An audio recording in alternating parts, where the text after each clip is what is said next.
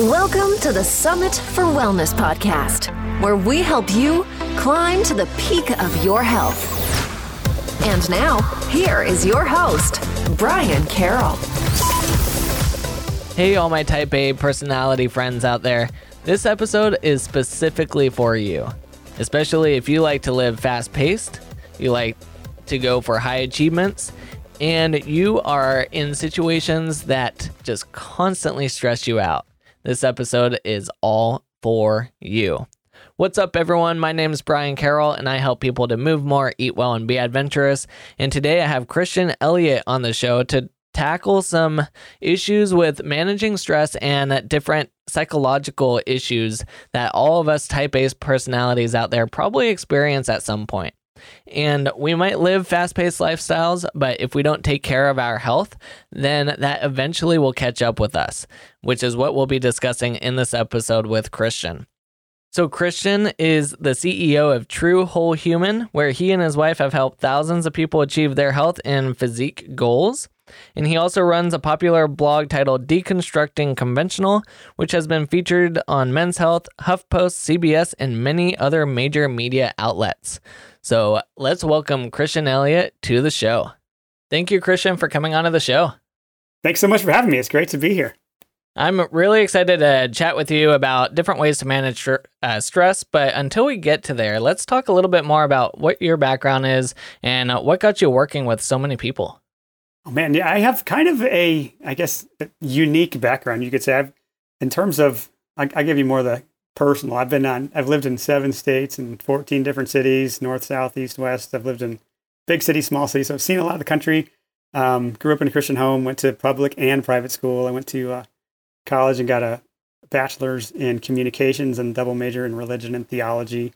I went to Fuller Seminary and got a 4-year master's degree in divinity. And then health started falling apart a little bit and needed to do something to get back in front of that. And so I took my curious brain that had learned how to learn by that point and just said, what else do I not know about health? And dove into about a 2-year journey of just trying to get my health back and came across more, I guess you could say, holistically minded doctors who just were able to help me where the medical realm was not. And that just got me so fascinated. Like, how many other amazing parts of health do I not know about that could dramatically improve my life?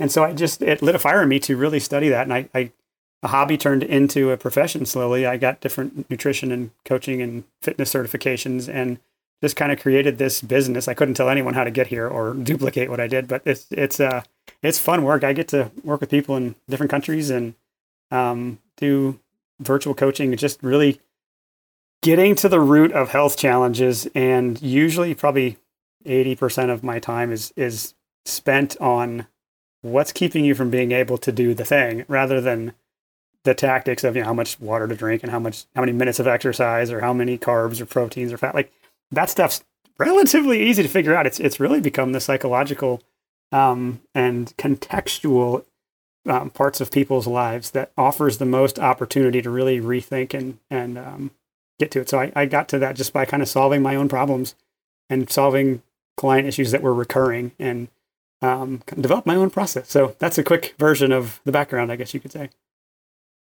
I have to ask, when you were having health issues start to pop up, did you ever figure out why they were popping up or what contributed to it? Oh yeah, for sure. A lot of it was just my complete ignorance related to nutrition and how tied into our healing that is, and how symptoms often manifest because our body is just waving a red flag saying, I am way undernourished here. Can you please help me out? And couple that with a young 20-something male not really knowing how to work out that well, just checking out what you see in fitness magazines or trying to be macho and do the thing and just overdoing it, hurting myself. And so I ended up with a lot of structural stress, and I piled that on top of waiting tables with very predictable, repetitive movements. And my joints were not happy. Like I was developing degenerative joint conditions and, a shoulder I could barely lift above my head. It hurt to do simple things like snuggle or, I'm thinking, how in the world am I going to play with my kids when they show up? This is not good.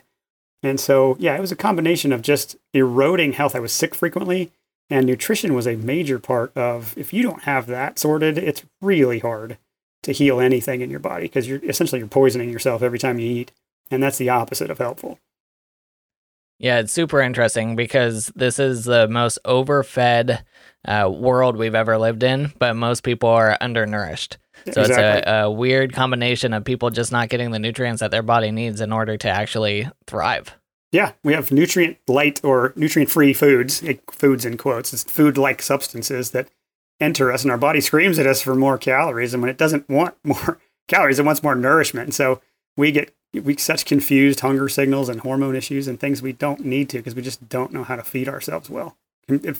Nutrition's become very, like so many topics, so politicized, and there are political footballs and interests in so many of these different industries that sorting through all that can be a big task. It's probably no realm in the entire, no field of study in the entire realm of health that ends up having more confusing or conflicting information than nutrition. Yep. Yeah, you can literally find anything to back up your claims. Whether you want to eat, paleo, vegetarian, vegan, a potato-only diet, McDonald's diet, you can find something to back up your claims. The cookie diet, yeah, there's everything. So one of the types of people that you work a lot with is people that are very fast-paced, a lot of high impact. Can you explain what are those type of people? Like, what defines a fast-paced lifestyle? A fast pace and high impact, to me, sometimes those go together and other times they don't. I don't think they're mutually required, if you will. So I work with several people who are just at the limits of their capacity. They have taken on more than is sane for one person to do, and they're kind of at either the burnout or the recognition of that crisis of limitations where, holy cow, I'm not holding it all together. I thought I could do all the things and I can't. And so that is a portion of our client base. And other people, it's just finding that hope or that will to be that person they know they're capable of, and looking for that drive to get back to maybe more of a medium paced lifestyle where they feel like they're not waking up and mailing it in. So high impact and fast paced sometimes are a great combination, and other times they're the recipe for burnout. And it's a great way to overestimate what you can do and think if I just work harder at it, it will make it all better. And what it does is ends up just eroding your confidence and your health and often your relationships, and not where any of us want to go. So I like to think there's a place for a high impact, modest paced lifestyle, or that it's okay to have a modest impact lifestyle. Like not everybody needs to swing for the fence, and the impact that we bring to the world, I would hope, would be more based on, when I lie my head on the pillow at night, do I feel good about how I have stewarded the time and money and energy that I have? And is there a way I can optimize it and get a little bit better? But sometimes the unicorn of high impact, it's because it's so easy to compare ourselves to people who have more impact and to think I should live up to that. And maybe what's healthier is to say, what's a reasonable expectation for me? And maybe I grow into it, but maybe I don't need to be a billionaire. Maybe I don't need to have 100,000 followers. Maybe I can just be a good shepherd of fewer people. We had a calculated business decision a few years ago of what kind of model do we want? Do we want to sell to 1,000 people or 10,000 people and have a lower cost, try to impact as many people as we can numbers wise? Or would we rather go deeper with fewer people? And as I thought about that, it made more sense to me that I think I can actually make a higher impact going deep with a handful of people. And my impact ripples through them. It's the lives they impact. It's the way they get to show up and pick up their microphone and influence their community and their family, that I think in such a transformed way, somehow that gives me a higher impact. And maybe I don't have as many numbers as someone else with a bigger following, but I'm also okay with that. And I thoroughly get to enjoy the work I do. Yep. And that's, at the end of the day, you got to enjoy what it is that you're doing. Mm-hmm. And that's going to make you help and benefit more people in the long run because you're actually passionate about what it is that you do. Now, do you think there are people that thrive with a fast-paced lifestyle, or do you think at some point it's going to catch up, the candle's going to burn at both ends, and they will start breaking down from that lifestyle? Oh yeah, I mean, there's different people I think have different capacities, and I would imagine almost everyone has a gear they can go to that they underestimate their potential, and it's fun in different seasons where appropriate to to really go after and figure out what am I capable of in this area of life. I think what perhaps sets our business apart, or the way that we at least have come to coach and clients seem to appreciate, is we are very interested in whole life success. I want you to, there's a difference between what does success look like and what does success feel like. And on the outside, whole life success is different. I'm successful at relationships and finances and health and vocation. Whereas what you might see in some people is just myopic success at career or at taking care of their health. And any one area, if you're just super successful, let's say at work, and your home life falls apart and your health isn't great, that won't feel successful. And flip that around any way you want. If you're great shape and you're broke, that doesn't feel successful either. So it really comes back to, in my estimation, because us humans are so multifaceted in our definition of success. We want to be broadly successful, and short of having success in the meaningful areas of life, it will still feel hollow. Like we could have bank accounts so padded that we couldn't spend it all and we wouldn't feel successful. And so how do we step back from that then and say, what would a successful life look like to me? And how much time would it take to put into those various areas so I could actually enjoy the success that I have? Like practically for me, I have 5 kids.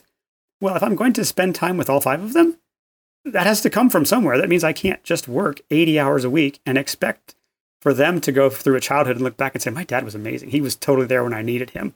If I constantly put them off, I won't feel, I would regret that. And so I want to be broadly successful, and then with a fascinated mind say, how can I optimize this? Like, where could in business, you can scale, you can leverage your time. You don't get to do that as much with kids. They just need attention. You can't really do that I'm going to tell my wife I love her on my wedding day, and then I'll let you know if that changes, and it just assumes that. Like, you have to keep putting relational equity deposits in that account on the regular. And so I get fascinated with, how would I optimize this? How can I live a better and better, more impactful life, but without sacrificing my family on the altar of business, or whatever way you might spin that? How do I stay in shape, but not make it an idol that I have to be so in shape that and then it becomes a almost narcissistic, self-absorbed look at me and I'm trying, it's pretentious. That to me is repulsive. It's no, thank you. I would rather be more modestly successful. I came to peace with the reality that I'm probably never going to be a billionaire. And frankly, I don't want to be. I don't want to go through life and make all those trade-offs and have all those lawsuits and have that gigantic number of employees and other things. I would rather enjoy good enough is good enough. And this is pretty darn awesome. I am so fortunate to say I feel like I live a pinch me existence, because I was fortunate enough to come across other people who helped me learn that, so I didn't have to look back on my deathbed and think, shoot, I wish I hadn't worked so much. I wish I had spent more time with family. Or I wish I had invested in my friends more. Like, to me, that's what success is like. And sometimes that's fast paced. And sometimes fast paced is just a great way to burn out, because you're trying to do too much. You're thinking, I can be super successful at work and super successful in the gym and super successful at volunteering or whatever. And eventually you realize you can't. And it's so much more refreshing to look at it, at least for me, broadly, with a wide angle look at success when I try to go, where am I going to spend my time? Yeah, and every single human has the same amount of hours of the day. So, which means that in those 24 hours, you got to figure out, how do you manage your stress in a way that isn't just absolutely destroying you. And like for you, you have 6 family members that are vying for your time, and that's not including the work that you do or anything like that. That's just your direct family members. So what strategies can people utilize to figure out where the stress in their life is the most and causing the most impact on their body, and how do you start to regulate it in a way that isn't just taking over that 24 hours of the day? Yeah, there's a few different ways I could go answering that. I guess what comes to mind is, one barometer for how successful am I at life right now is, do I have any joy? Do I ever let myself feel happy? Or am I always discontent and chasing the next thing and frustrated that I'm not there yet?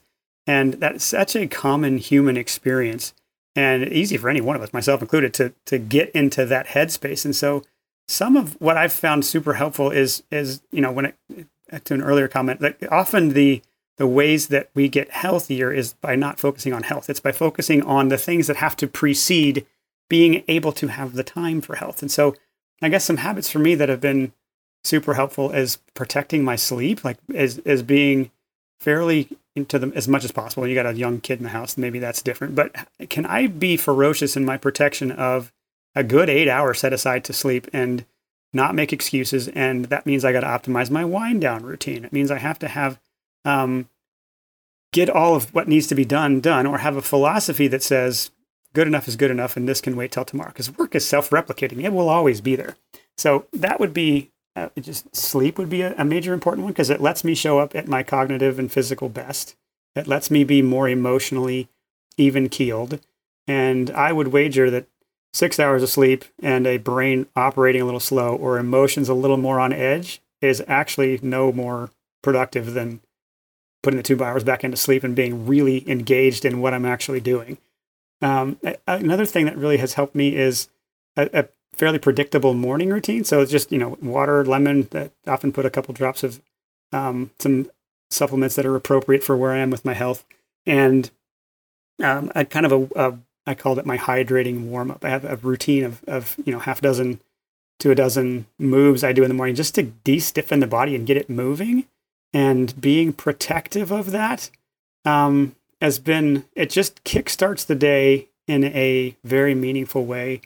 And then I guess if I were to pick a third one, it'd probably be just taking the time to be consistently learning.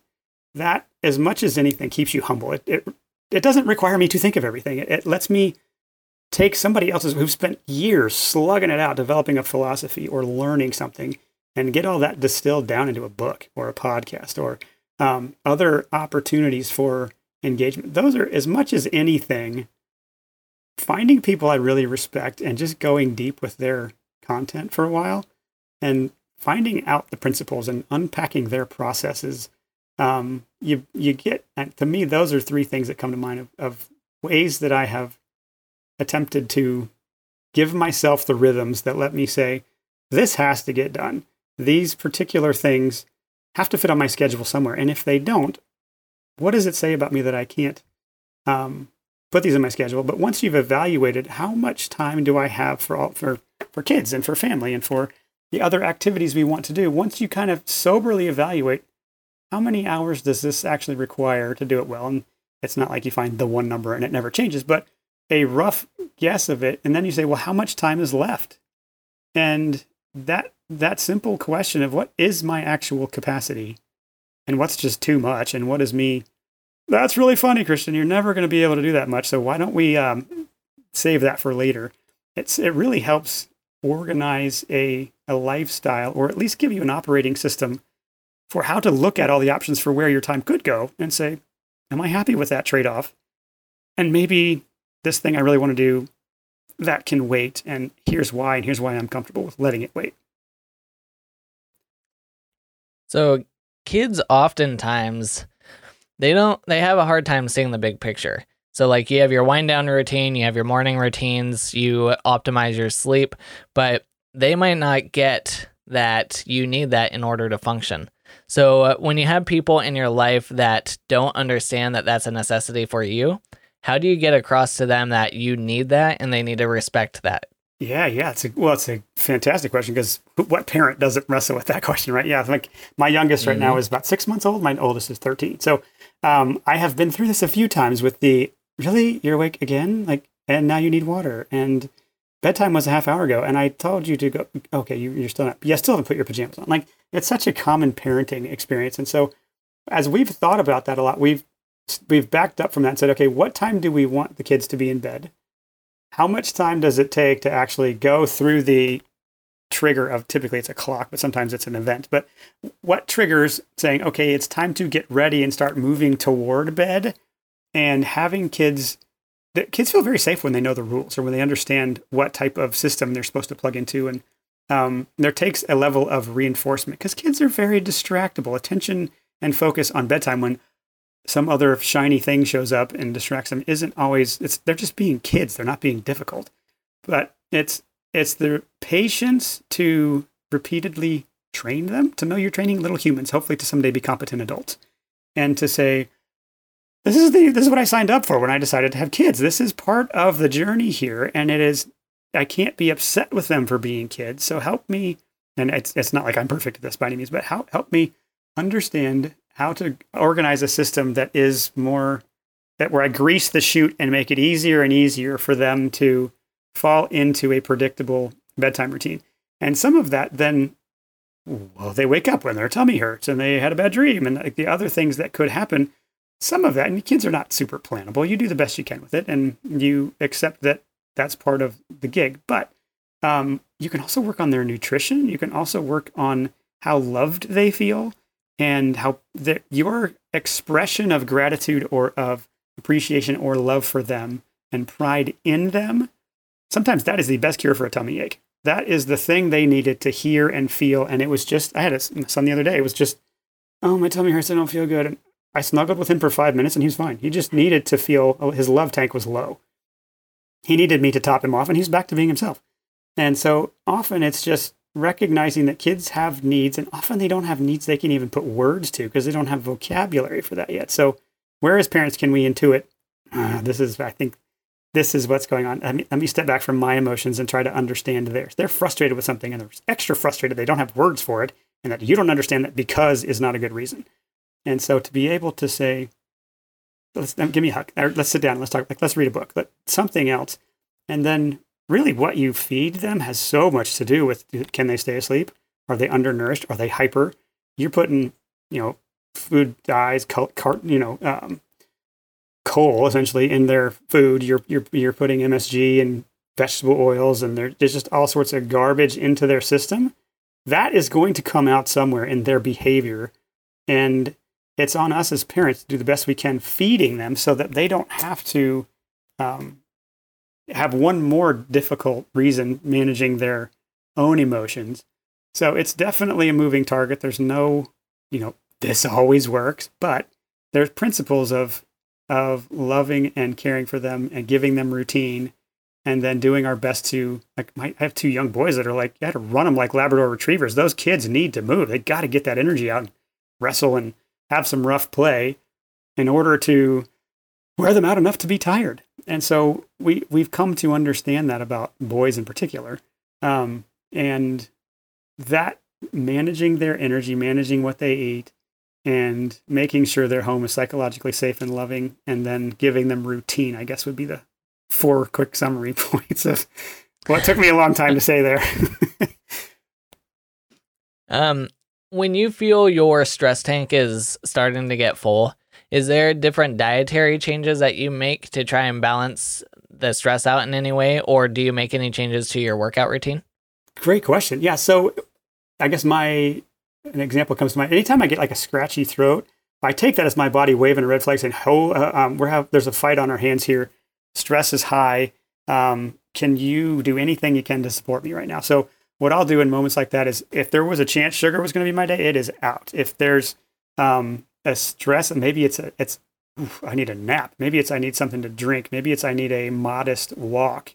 But so anytime stress starts to feel high, the longer I do this, the more self-aware I become. I tend to pump the brakes and say, okay, let me look at this from 30,000 feet. Where is this coming from? Am I anxious? Am I just running my engine really hard and my body needs a break? As any number of things could trigger it, but so step back and double down on any health habits I could do in the moment. And then sometimes I step back and say, okay, it's chicken broth. It is chicken soup. It is, kind of our not feeling so great supplement categories that we go to. Let me see if I can hyper nourish, because when the immune system has a battle, it needs a handful of things in order to fight more effectively. So let me double down on those. And anywhere I can remove stress or a physical burden from my body and not have to ask it to, hey, sorry, I'm not going to sleep as much tonight. Can you just make up the difference? No, I flip it. Okay, you need an extra half hour in bed. Let me see if I can give you that. And there's any number of home care type remedies or ways that your immune system goes, okay. And most of the time, not every time, but most of the time, that scratchy throat turns into a joke. It's like my body, like, thank you, you heard me. And it laughs it off. And we get back to the day or the week or whatever. But the more you're able to appreciate and see that feedback from your body as feedback rather than anything else, judgment against yourself. Just, oh, thank you for letting me know that. Let me see if I can dial back the stress. When it comes to working out, a modest walk is often the easiest. It just moves all your lymphatic fluid around, especially if you go outside, you breathe in, get some nature. So I'll dial back to a walk. If it is, a day to work out, I would, instead of going, I could lift this much weight, I'll lift 50, 75% of that weight. Movement is as much the point as getting a workout in. Can I move? Can I move with a lower intensity, knowing that moving is the benefit? Just as similar to moving is better than not moving, eating is better than not eating, doing something to undergird my body with exercise does certain benefits for it that nothing else can duplicate. So how about if we use exercise as a medicinal tool to feel less stiff, to exert ourselves in a way that squeezes and gets sugar to go into the muscle and out of the blood? And can we walk and breathe deeply at the same time and give our lymphatic system and our diaphragm some exercise that helps all of those purging systems in the immune system work a little better? So anyway, that's a long answer, but that's some of what I do. So earlier you were talking about that a lot of times when you're working with people, you discover that the things that make the biggest impact with them are tackling some of the psychological issues. And it's not necessarily telling them that you have to do this specific workout, otherwise you're not going to get any benefit. And like you just said, movement itself, even if it's going for a walk or doing something, is very beneficial. So what are some of the main psychological issues that you see with clients that are blocking them from being able to be successful with making changes to their health? And what would you do to get them to get past that roadblock? Great question. Yeah, there's probably as many answers to that as there are people, but there's certainly some themes that come up a lot. I guess one thing I'd say that is a fairly consistent theme is this underlying feeling of, I don't know if I have what it takes. Like there's this self-doubt that creeps in, or this imposter syndrome, or you can name it different ways, but it's kind of this general, I don't have as much confidence here as I would like to. And I don't even know if that's possible. So this erosion of confidence or belief in themselves is often a showstopper because it just stops people from trying. And so when I end up in moments like that as a coach, I do my best to just get fascinated with them. Like, really, where did you get that belief? Like, said who that you can't do that thing? And I've got a pretty good case history. I can usually pull out a client story or a frame of reference of somebody in a worse situation who overcame something. And so much of our ability to change as humans, interestingly, comes back to having just a believable frame of reference for somebody who's not too dissimilar from us that overcame something. And when you hear those stories, or you realize, that person did that? Well, shoot, they're not any smarter, more talented, or richer, or whatever than I am. If they did that, why couldn't I? So where did this belief come from that I'm not capable? Where did this belief come from that I'm not worth it, or that I'm not allowed to have this kind of success, or I don't know what it would mean to be that. I don't have the identity of a confident, athletic, in shape person. So I end up finding a way to self-sabotage myself. Well, where did the idea come from that you're not allowed to be that person? And why do you think you do sabotage yourself? And I guess that if there's a trick to asking those thoughtful questions, it's to do it with a tone and in a space where they just feel safe, where they don't feel judged, where they just say, you know what? Thanks for asking. Why do I do that? Now that you ask it, I've been living by that rule for a long time. Who says I have to continue to live by that rule? And when people see the rules they've lived by, or the narratives they've believed in, most of the narratives, the stories we tell ourselves or about our world, are mixed with all sorts of falsehood. And when you shine a bright enough light on it, some of the falsehoods, they're ugly. Like, where did that come from? Like, who says that has to be true? Or my mom said this, my dad said that, the bully at school, the coworker, the person who cut me off in traffic, like whatever that thing is that you have believed, when you can look at it in a safe space and say, yeah, why? And you start to rise above that. It's the gift of fascinated introspection that helps you say, you know what? I don't have to live by that rule anymore. And maybe there's a better way to see this. And you go forth with humility and the willingness to try. And that's typically where traction is made. You remove the expectation of perfection from working at a meaningful goal. And then it's just an experiment. Then it's just, well, shoot, I did that. I wonder what else I could do. And you string together enough small wins and you start to repair confidence. You start to galvanize a belief that, well, shoot, if I did that, maybe I could do that other thing. And maybe it would be worth facing the identity of what it would mean if I was successful. And that's a good thing to do. So, and I could probably give you 100 more examples of things like that, but that's that imposter syndrome. I don't know if I have what it takes. Who am I to do this? Those are probably some of the main ones that come up the most. Yeah, you bring up some good points because a lot of people, they like to set overarching goals. So let's say someone comes in and they want to lose 500 pounds. Well, that sounds like a lot of work. And you got to lose 1 pound before you lose 500 pounds. So setting those small goals and getting those wins, that's definitely going to increase your confidence to be that you're going to be successful. So I love that you're talking all about, creating those small wins so that you feel confident, you feel successful, and then it gets you jazzed up and ready for the next goal, and so that you can continue to be successful. That's awesome. Right. No, it is. It's the process of transformation. What most people don't understand or appreciate about it, in traditional marketing, we see all the outlier stories for the most part, the people who transform really fast and they lost this much weight in this much time, and my whatever of the whatever now is gone after 2 weeks or 2 months of this intervention. And what we don't realize is that that's a moment in time of a story that's probably not typical, and transformation that lasts. I differentiate breakthroughs from transformation. A breakthrough is a change in perspective that can happen in a moment. Like, oh, I just see that differently. Well, now there's a new category of possibility, but the transformation lags. It's something that comes after in the untangling and the working through the beliefs and things that have been stuck in your head or that have entangled into your schedule or your priorities that take time to untangle from.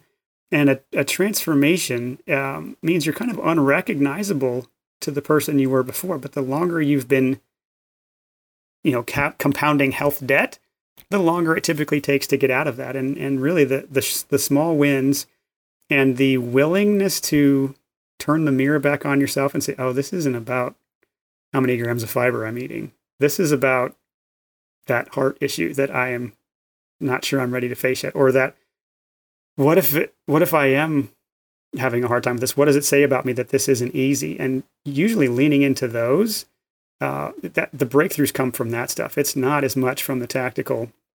Often there's the very practical, like I have 5 kids, or I have a job that's full time, or I have all these responsibilities. You can't overlook that and think that they're irrelevant, because that'll come bite you in the butt. But yeah, the small wins is an amazing way to get the momentum going and then slowly build that confidence back. Yeah, it's interesting because the stuff that we remember are the stuff that's over-exaggerated, like the TV shows that people lose hundreds of pounds in a very short amount of time. And it gives you that false reality that that's achievable, like that's the normal. However, those people, they're on literally a TV show, which they're completely taken out of regular life. They're not dealing with their 5 kids and having to work full time and having to figure out food options. All that's taken care of for them. So yeah, just recognizing that alone, that real life is a little bit slower. It takes some time to get your health back and to regain your health.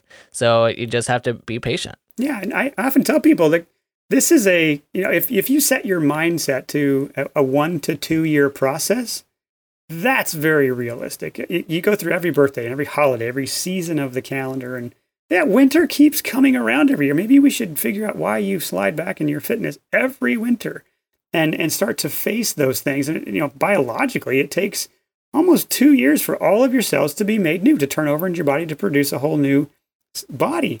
Well, what if for 2 years we were just consistent? That's a way different question than, what does it take to lose weight in 6 weeks? Or what are the best exercises to burn belly fat? Like, irrelevant. Those are not the most pressing or important questions. And when you can look at transformation through the lens of the long game and what lifestyle do I want to move into? What habits could I do on my worst day?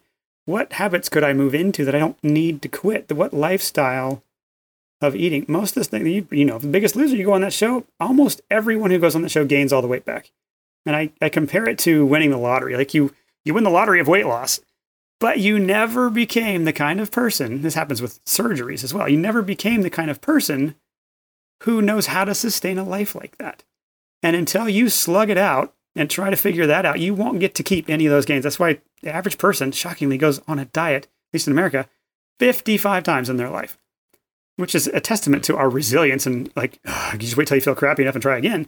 But it's also the definition of insanity. Like, is there a different way we could approach this? Maybe dieting isn't the answer. Maybe stepping back and saying, maybe if I upgraded my thinking and approached this problem completely differently.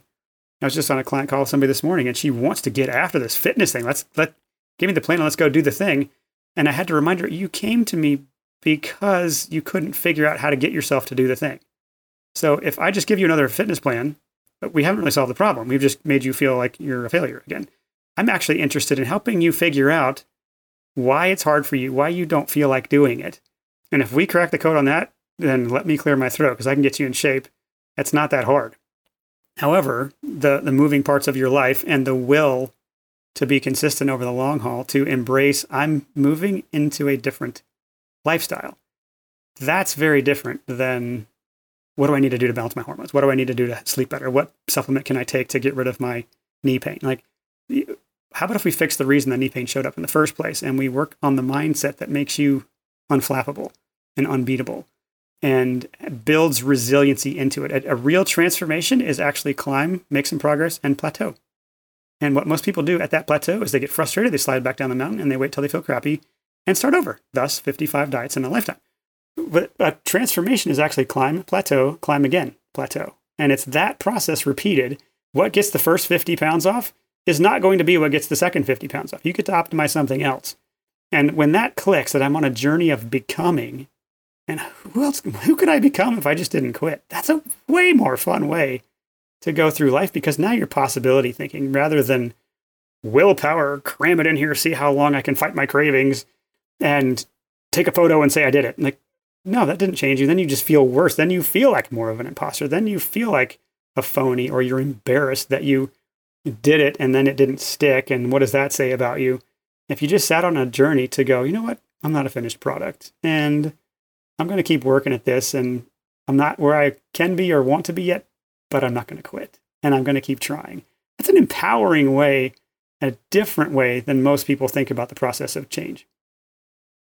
I love it. That right there, people need to go back, re-listen to that, because that's exactly how you regain your health. Just follow exactly what you said. It's so important. So that brings me to my final question. What is your vision of what healthy looks like, and what are 3 things you do daily to reach that vision? My vision of what healthy looks like would, again, it would come back to whole life success. When I rest my head on the pillow, or when I look back in the twilight years of my life and say, I left it all on the field, I did the best I could with what I have, I think what I'll look back on are the relationships that I invested in. It will be the ability to close the laptop and not be at work. It will be, I did the best I could to squeeze as much health and vitality as possible out of this body. And so I often fast forward to the end and say, is this choice I'm making right now serving that end of legacy and of a well-lived life and of giving my body and my mind the opportunity to show up at my best? If I don't steward my health, my mind won't be there to help me cognitively as my body inevitably slows down a little bit. So to me, what a healthy lifestyle looks like is having time for the important things. And that's family, and that is faith, and that is health, and that is meaningful work. And if I can check those boxes, some of them get more check marks than others in a given week. But if I look back at the breadth of a calendar year and I can see a bunch of red check marks all over this, and I have, for me, simple rhythms we've built into is very protective of I guess to your 3 things, very protective of rest and of play. To me, those are different. That's even different than sleep. Sleep is, we all know what sleep is. Close your eyes and go to sleep, wake up. But rest is, what are you doing when you're awake that's not work? Some of us are really bad at that particular, not playing or not working when you're awake. What is that? Like, we are always on mission, and we never stop to smell the coffee or the roses and appreciate a flower and beauty and look far and breathe deeply. Rest is something that and play in particular, something you do for the sheer enjoyment of it. There's no contribution to the greater good. That is just fun for its own sake, and it's refreshing and makes you feel alive. And you laugh, I like you for whatever reason. It's fun to be around you. I want to get some more of that. And play is so bonding. There's a reason we bond over sports. Like, so whatever your version of play is, that's we for us as a family, we try to really protect our Sunday rhythm, or at least a 24-hour period of downtime and connection. We have a family meeting on Sunday mornings just to, how are we all doing? What's everybody's schedule this week? What kind of fun thing do we want to do together? But it gives us something to anticipate. We also try to take, some sort of modest quarterly getaway where it can be just, a one night overnight somewhere, or a longer getaway, just to give us chance to be together and connect. So those would be, I guess, two of the things on top of the protecting sleep and the wake up rhythm and education. I guess to me, that the habits that you that you practice with regularity, if you give them enough thought of where they go and what fights for their attention, you can start to aim yourself and say, this is worth it and this is not. The last one I'd mention is, I'm quite protective of time for thinking. So typically every Friday, I have an hour or two, sometimes 3, that I just block out to think, to zoom out and say, how did I do this week? What do I want to work on the next week? What's my actual capacity? How many appointments do I have coming up? And a regular habit of thinking time, if you could at least you owe yourself at least a half hour of thinking time a week. Ideally, you get a couple hours, but get what you can get, because most people will plan their vacation with way more effort than they'll plan their whole life. Well, what a sad commentary on the way that we think about the value of our life. Like, why do we plan our escape and not plan our life? And if we can plan our lives with enough thought and evaluation of trade-offs, and how much time does it take to be healthy? How much time does it take to invest in relationships? How much time do I actually have to be working? How do I optimize that? That thinking time, my gosh, don't you dare take away my thinking time, because that helps me be who I am. So those would be the ones how I'd answer that. Perfect.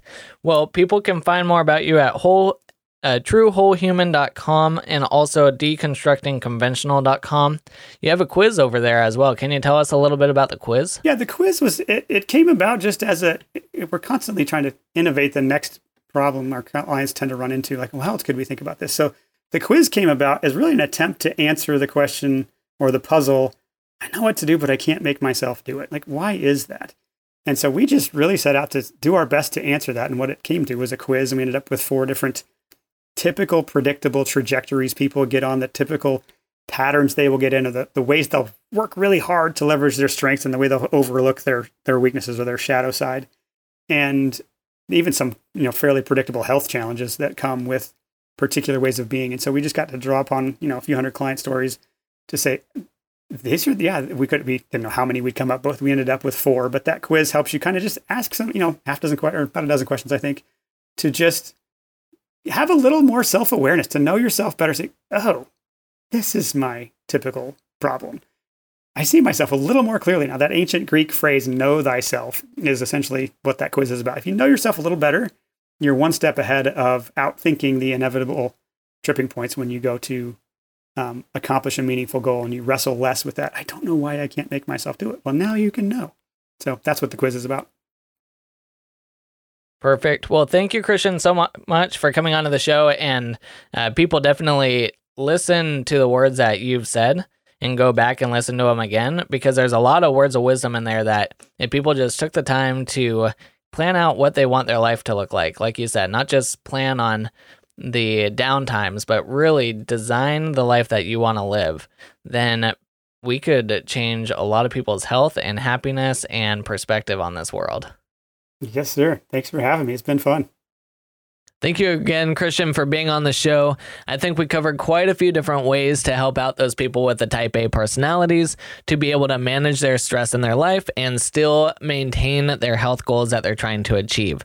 So you can learn more about Christian at truewholehuman.com, and he has a personality quiz and all that type of stuff over there. So if you want to go through and see how your personality can impact your health goals, then that's the place that you want to go to. Okay, next week we have Beth O'Hara on the show. Let's go learn who she is and what we'll be talking about. I am here with Beth O'Hara. Hey, Beth, what is one unique thing about you that most people don't know? I would say this is something I haven't really talked about publicly. I am really into wild edible foods, what I can find in the woods, in the backyard. Now, I work really hard at the identification and make sure I'm not picking things that are toxic. But the wild edible foods, even like the dandelion greens that grow in our yard, we've got to make sure they're not sprayed with pesticides.